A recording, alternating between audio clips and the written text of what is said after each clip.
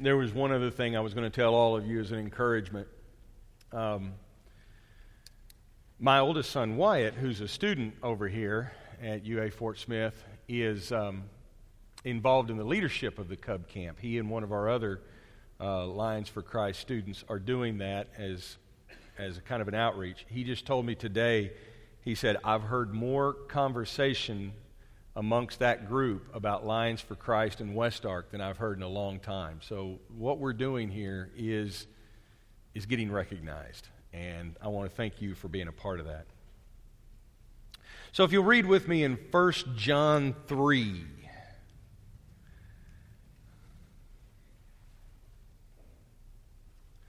I'm going to read from the NIV.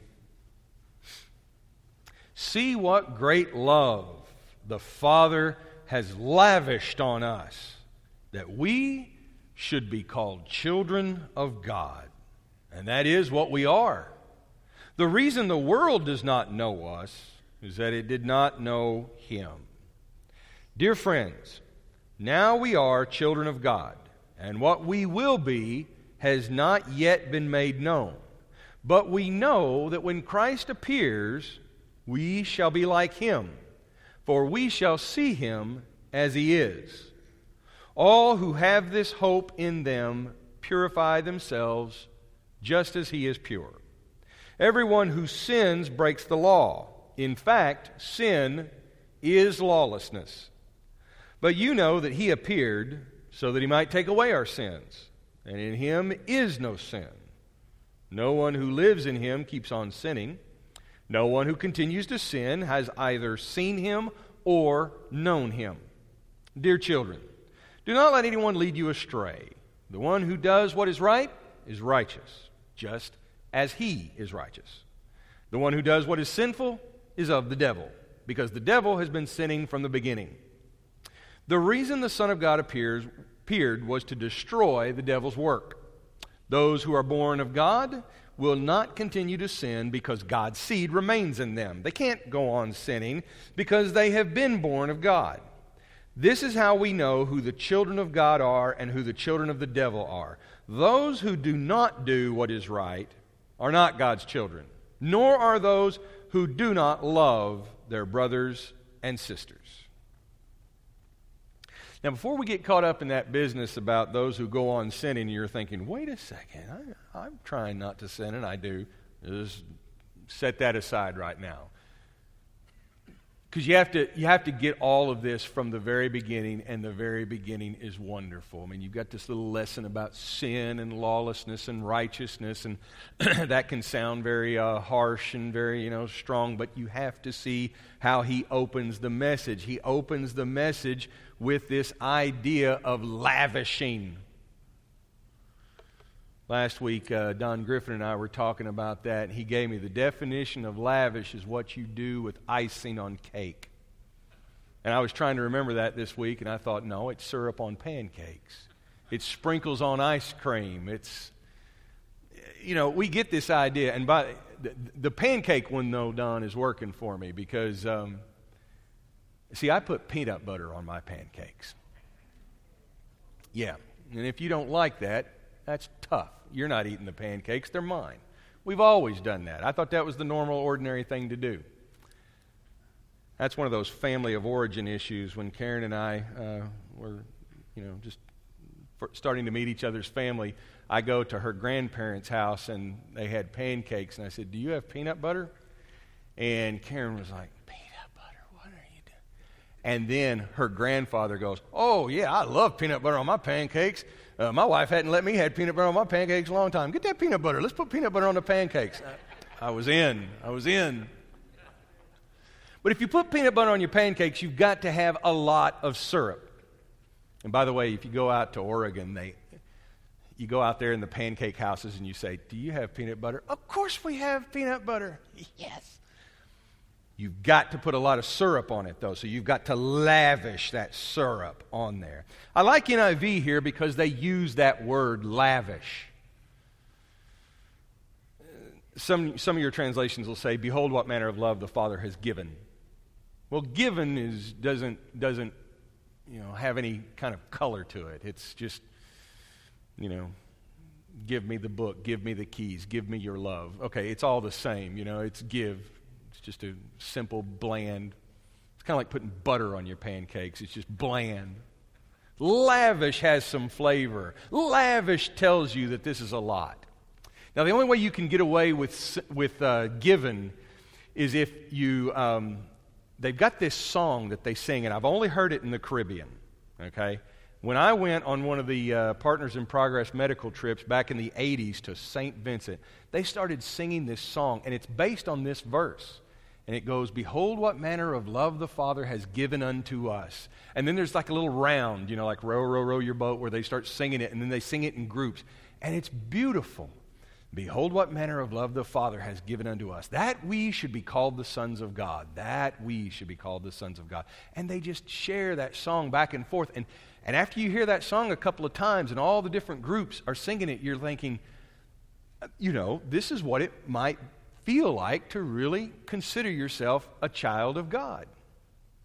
But I've recognized something since those years, is that it's not my default to really think of myself as God's child. Child of God may be an ornamental word that I use, and I don't know what your experience is, but I want you to think this through with me. Because if you share with me in this default, then, like me, we need to adjust it, okay? Because we have a very rugged, individualistic faith.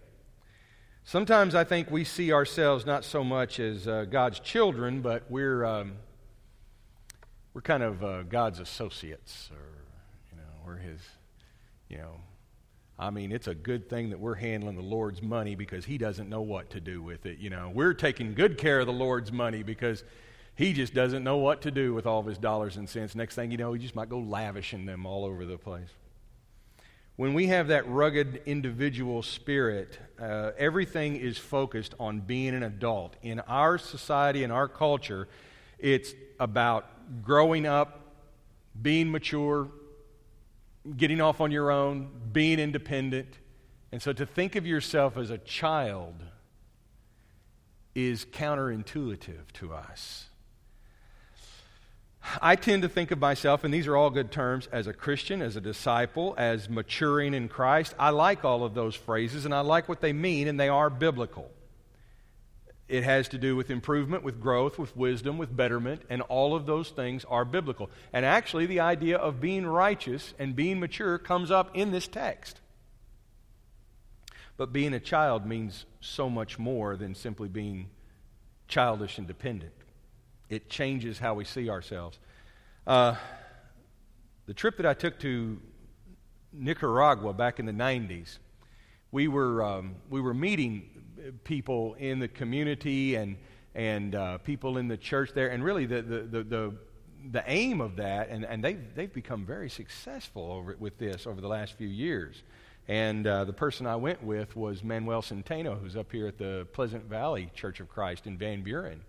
And they were going to plant churches. Well, we met, or I was speaking to a young woman who was working at the hotel that we were staying at, and she spoke great English, and she was telling me her story about the things that she wanted to do and the things that she wanted to accomplish. And I was trying to be encouraging. I was a campus minister then. I was trying to be encouraging, saying, yes, get your education, do all the things, better yourself, find ways to improve yourself. That's great. And she said, it's going to be hard to do without the funds and the resources. But she says, hey, I've got a father, and you know what? He owns all the cattle on these hills, and he owns all the gold in these mountains. And my first inclination, I'm not lying, was to think, then why doesn't your father write you a check and start funding some of this? And then it dawned on me, she's talking about God. She's calling herself God's daughter. She's calling herself God's child. And again, it pointed out to me how independent I can be, that I can talk faith in God, child of God, we have a Father, and then I've got to go do it myself. And it's just a tendency that infects us because of our culture and because of our society and because we don't ever want to be a burden or we don't ever want to cause problems. And so somehow we get this idea that we're supposed to take care of everything ourselves, and then God just sits back and hands out little stickers to us whenever we do a good job. She had the right idea, which was understanding that anything that she's been given, anything that she does, anything she accomplishes, anything that she will accomplish is because her heavenly Father is blessing her because she has the wonderful privilege of being His child. And this is the amazing fact that John is bringing out. He's saying, isn't this wonderful that God has lavished His love on us? How do we know that? Because we can be called the children of God. And so he starts this section out with a word of praise. It's with that behold. Now NIV didn't include that; it just says see. But here this idea is, hey, behold, look at this. Here's something. There's a point to be made. What great love the Father has lavished on us that we should be called children of God, and that is what we are.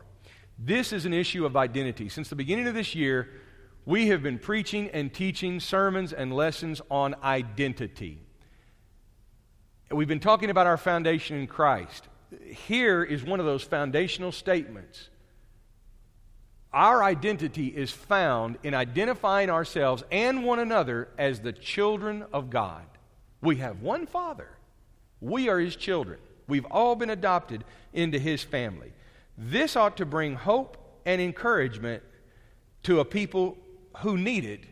This ought to bring identity, but not only does it bring hope and joy and praise, it also comes with a notion of bettering ourselves, of living up to the name. Another way to put this is, I'm going to throw two big words out here, but this is the Sunday night group. There is an indicative and there is an imperative. The indicative is the indication, the idea that's being mentioned. Father's love. We're His children. There's your indicative. He's indicating that identity. The imperative then is the command think of the word imperative. It is imperative. It's the obligation. And it doesn't have to be a burdensome obligation. If A, the indicative is true, then B, the imperative must follow. If we are His children, then here's what that means. And then he begins. He says, since we are His children, what we will be, verse 2, has not yet been made known. He's saying that there's a process here. I want to go back to some of the things that we said last week, because this ties this into chapter 2. At the end of chapter 2, he speaks of an anointing. Okay? In chapter 2, verse 27, he says, as for you, the anointing that you received from Him remains in you, and you do not need anyone to teach you. But as His anointing teaches you about all things, and as that anointing is real, not counterfeit, just as it is taught you, remain in Him. So when he gets to 3:1, he's talking about this anointing, and I think, we said it's not an anointing by the Holy Spirit or of the Holy Spirit. It's just the anointing of the Holy One. And I think he's comparing it to the love of God. If that love of God is lavished on us, the way anointing oil is poured on the head of the one being anointed for all of those ordinary reasons like health, comfort, grooming, whatever it may be. Here the idea is that His love is what anoints us, and so we remain in Him, and now we have new identity. If we're remaining in Him, then that family connection is as close as parent and child. So we're impressed by the manner of love that He's shown us, and it means a few things.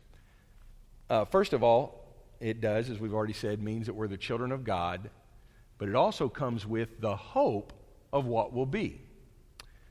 This little phrase in verse 2, what we will be has not yet been made known. But we know that when Christ appears, we shall be like Him, for we shall see him as he is. There's the idea that you and I have not yet attained to the full measure of humanity. That there's a process here. This is an indication from John that when Christ comes back, you and I are going to experience existence and humanity on a level that we can only imagine right now. Our problem right now is not that we're fully human and we need to become something better or something greater than human. The fact of the matter is, we're all experiencing humanity and we haven't been doing it very well. I've got a new analogy for this.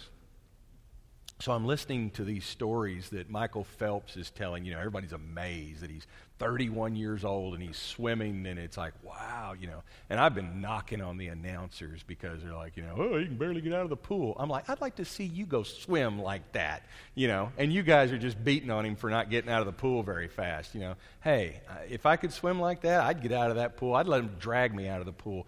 So they're finding the nitpicky stuff. But one of the things he said in an interview was, he said, and people are amazed that he's accomplishing what he's accomplishing.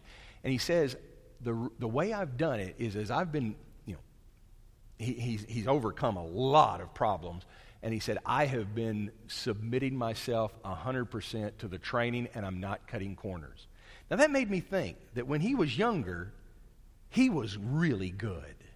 And he was cutting corners on his training. If he hadn't been cutting corners when he was really good, who knows how great he could have been. But now he is disciplining himself. And he's amazing everyone. Who knows what it would have been like if he had been that disciplined when he was younger.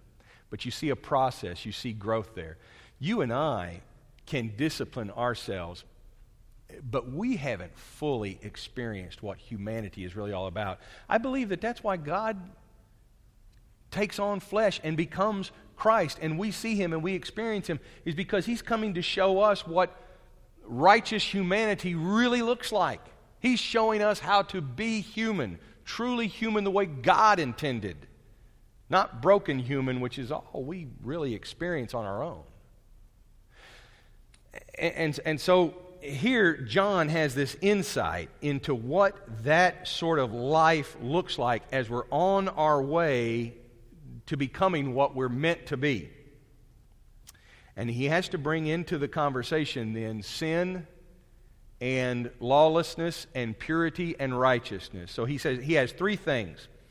Being a child of God means, first of all, it has something to do with purity. In verse 4, he says, everyone who sins breaks the law. Sin is lawlessness, but you know that he appeared so that he might take away our sins, and in him is no sin. No one who lives in him keeps on sinning. No one continues to sin. No one who continues to sin has either seen him or known him. And that can be challenging to read out right there. Purity is a lost concept sometimes. We tend to equate it just simply with sexual purity, but it's much more than that. It's the idea that we can be free of sin, of darkness, of deception. For John, impurity will show up in our lack of love for God and our lack of love for one another. And impurity will be the sin that corrupts, the sin that stains and taints the goodness of God's creation. There's a view of sin that I think is very helpful, in that sin is not something in and of itself. But sin is always the good things that God made, twisted and warped. And so nothing in and of itself can be sin, but sin's like a parasite, or sin is like a virus. Sin is like a corruption. You have something really wonderful, and then it gets warped or broken or corrupted in some way, and that's sin. If you think about it, all of the sins that we think of, it's usually taking something good and distorting it away from God's purposes. So even things that we do well, even things that we might be very talented with. Those are the things that the devil can use against us. When Christ is tempted, he's not tempted to just let his hair down, let it all go, and just, throw himself into wild debauchery. He's actually being tempted with things that are not necessarily bad. It's the terms under which he's being asked to do them. Turn rocks into bread. What could be wrong with that? Really? What could be so wrong? I mean, if you could turn rocks into bread, you can feed hungry people. This could be a good thing. But Jesus is fasting. And he's putting his trust in God, not his ability to use his authority for his own sake. There's an accountability there. Jump off the temple. Let the angels take care of you. Why not reveal your glory to everyone in that way? It'd make things simpler, wouldn't it? But again, Jesus is trusting that God will do this in his way, at his time. Bow down and worship me, and I'll give you all of these cities. Well, Jesus already has the rights to all of those. He is the rightful ruler of all the lands on earth. But he'll not do it by giving in to Satan's will. He will be exalted in God's way, on God's terms. This, I think, is the challenge for you and I. And through that temptation, Jesus proves himself to be pure. Because he does not take the good and warp it or twist it in any way. He does what Adam and Eve would not do, which is trust in God's boundaries and remain pure. So purity becomes an important part of our growth as his children. If we're going to be like Christ, then purity is something that we're not just going to work on, but it's something that's going to be at work within us. The second thing that he mentions is righteousness. Being a child of God means that we're going to be marked out by righteousness. He who does what is right is righteous, verse 7. The one who does what is right is righteous, just as he is righteous. That almost seems so simple. As you're asking yourself, why does that even have to be mentioned? Well, because the righteousness that some are proposing to these Christians is a righteousness that's based on maybe thinking the right thing, or maybe holding to certain rituals. And if we do those things, then that's really righteousness. That's what sets us right before God. But John is reminding them that the definition of righteousness doesn't have to be something difficult or something that's a part of code, that it is simply doing the right thing. And that ability to make a moral decision and a moral judgment between right and wrong, that's a gift of God's Spirit. I'm not saying that we can't know right from wrong without God's Spirit. That's not what I'm trying to say. But I'm saying that here he's talking about a righteousness that comes as a natural part of being God's child. It's like this statement that many parents have said that, you're a member of this family, and remember how we behave in this family. Remember who you are. In the family of God, we do what is right.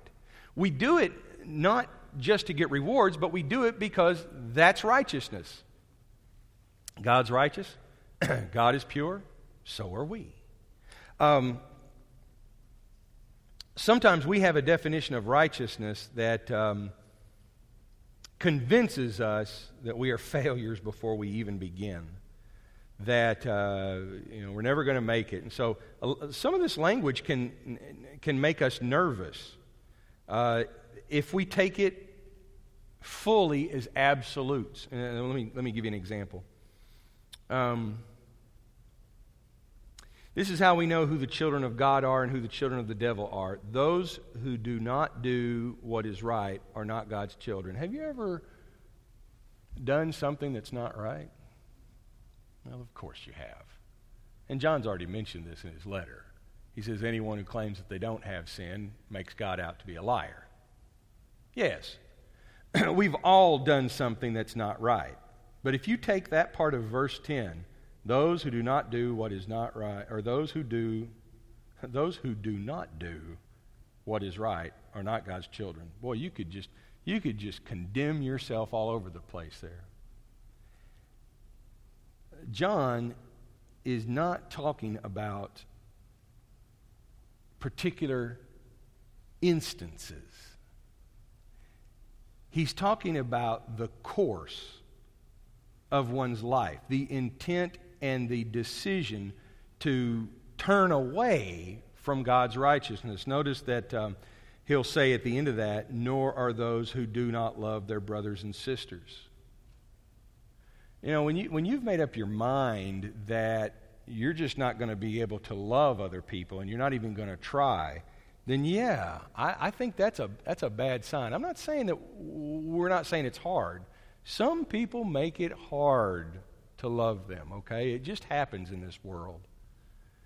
But as we grow and as we come to understand love and we behold what manner of love the Father has lavished onto us, we get convicted as we move along. But Paul must have in mind some people who have just abandoned all this, that they have their own definitions of right and wrong, and they're not based on who the Father is and what that makes them into. This is also the idea of being made into the likeness of Christ, of sharing in the divine nature. John says that acting righteous is not simply a matter, let me put it like this.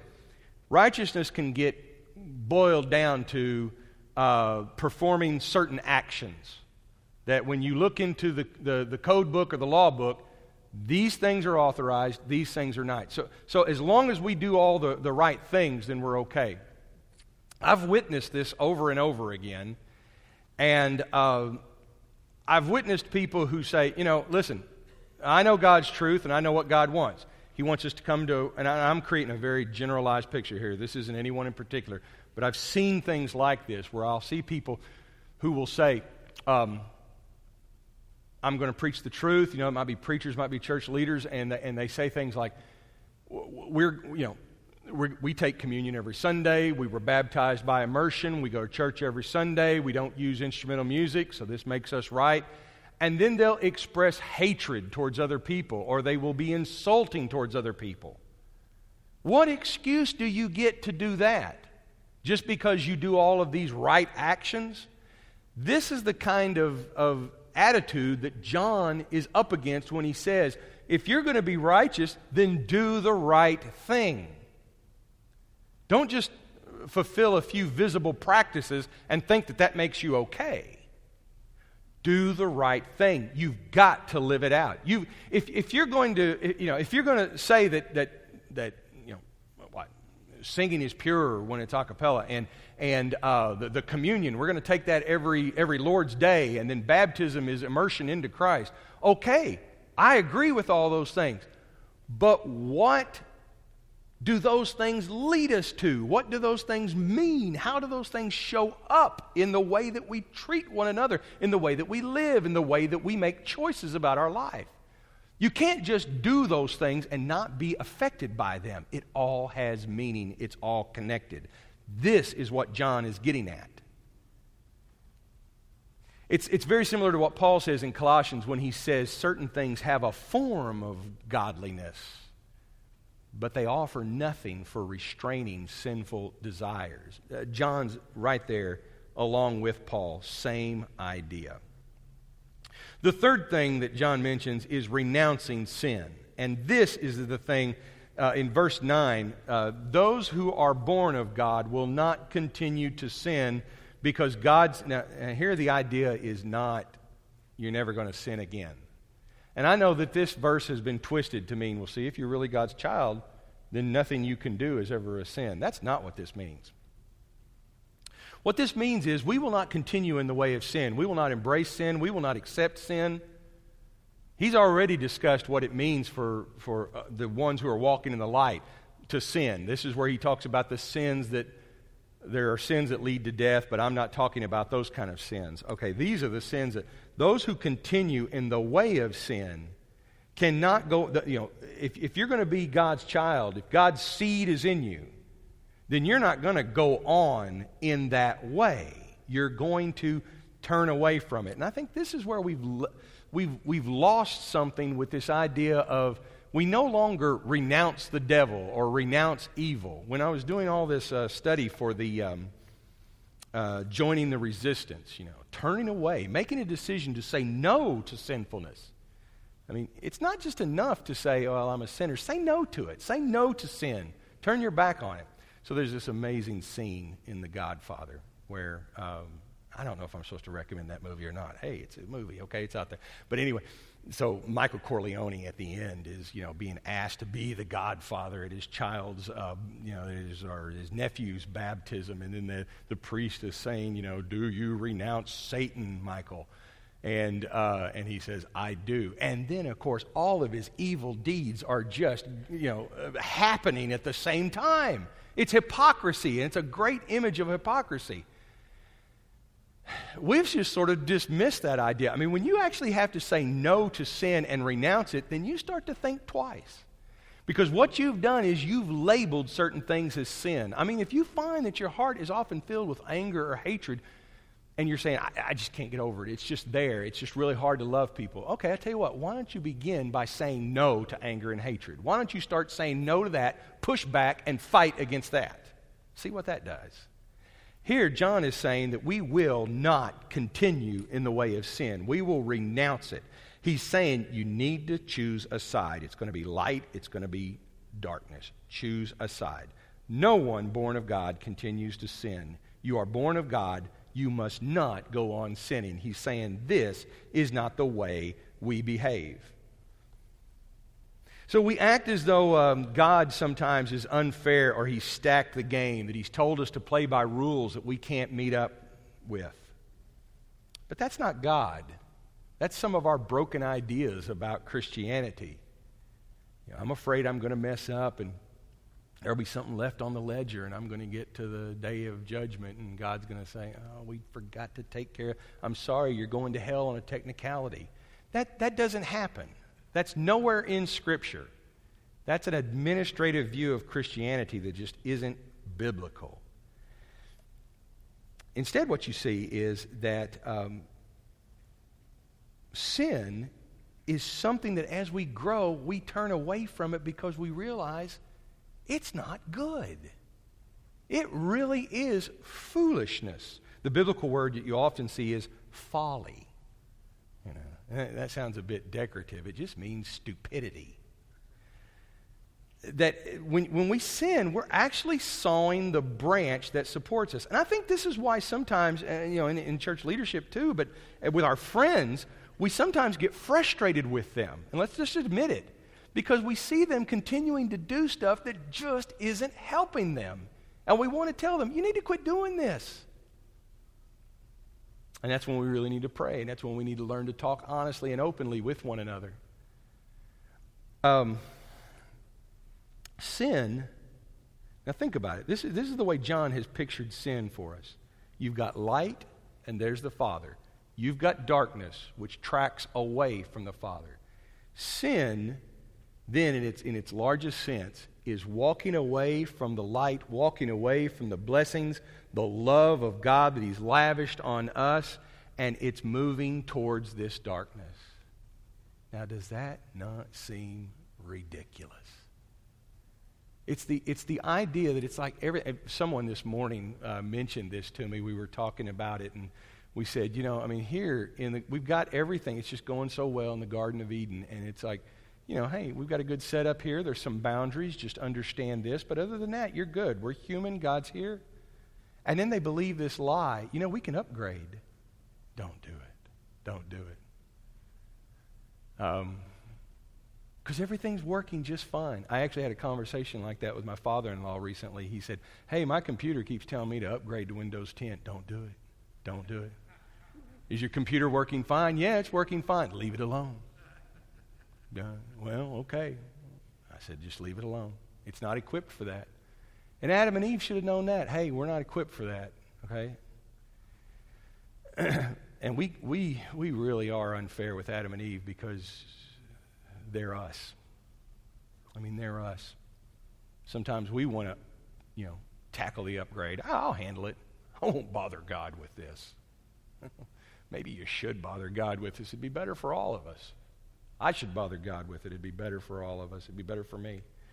This was the spirit behind, everybody. A lot of what we believe about Satan and hell comes from a book by John Milton, Paradise Lost. And some people view Satan as kind of a hero in that story, that he's this rebel. He's not gonna just listen to God. He's going to do his own thing. And that really wasn't what Milton was trying to do. He was trying to show everybody that Satan was this ridiculous, destructive fool. That it's like, everything's fine. And so in that last scene when he says, it's better to reign in hell than to serve in heaven, or I actually don't remember where that is in the book, but it's in there, and then it gets quoted in movies all the time. It's better to reign in hell than to serve in heaven. Milton intended that to be not some proud anthem of rebelliousness. He meant for that to sound ridiculous. It's like, you want to be king of a burning garbage heap? You want to be the Lord of a dumpster fire when you could be celebrated in heaven? You could be celebrating in heaven. The counter to that is the story of the prodigal son. That this boy who has rejected his father and said, I wished you were dead, give me my fortune, and then he goes out and squanders it and does all the wrong things. He comes to his senses and he says, it would be better to be the lowest slave in my father's house than to be out here, because he knows that even the worst servants in his father's house are treated better than some independent rogue who's gone out there and squandered everything. That is what it looks like to turn back towards the light. And really what he ends up thinking that he can't ever have. I mean, in the story of the prodigal son, when that boy goes back, he never at one instant assumes that he will be restored as a son to the father. That's not even possible, because in their thinking, he had renounced all that. He had left all that. He had rejected it. The father, because of public shame, would never accept him back. That's why it's so amazing when the father runs out there, gives him the ring, gives him the robe, accepts him back. It's scandalous.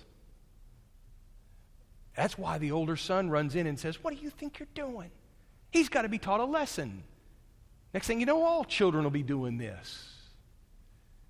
And then you hear the words of John just kind of playing in the background. Look at what love the Father has just lavished on us, that we should be called his children. That's who you are. You're his children. So what does that mean? Let's find out. As we sing this next song, communion is prepared for those who need to take it. And then after that, Lowell Eford will dismiss us in prayer.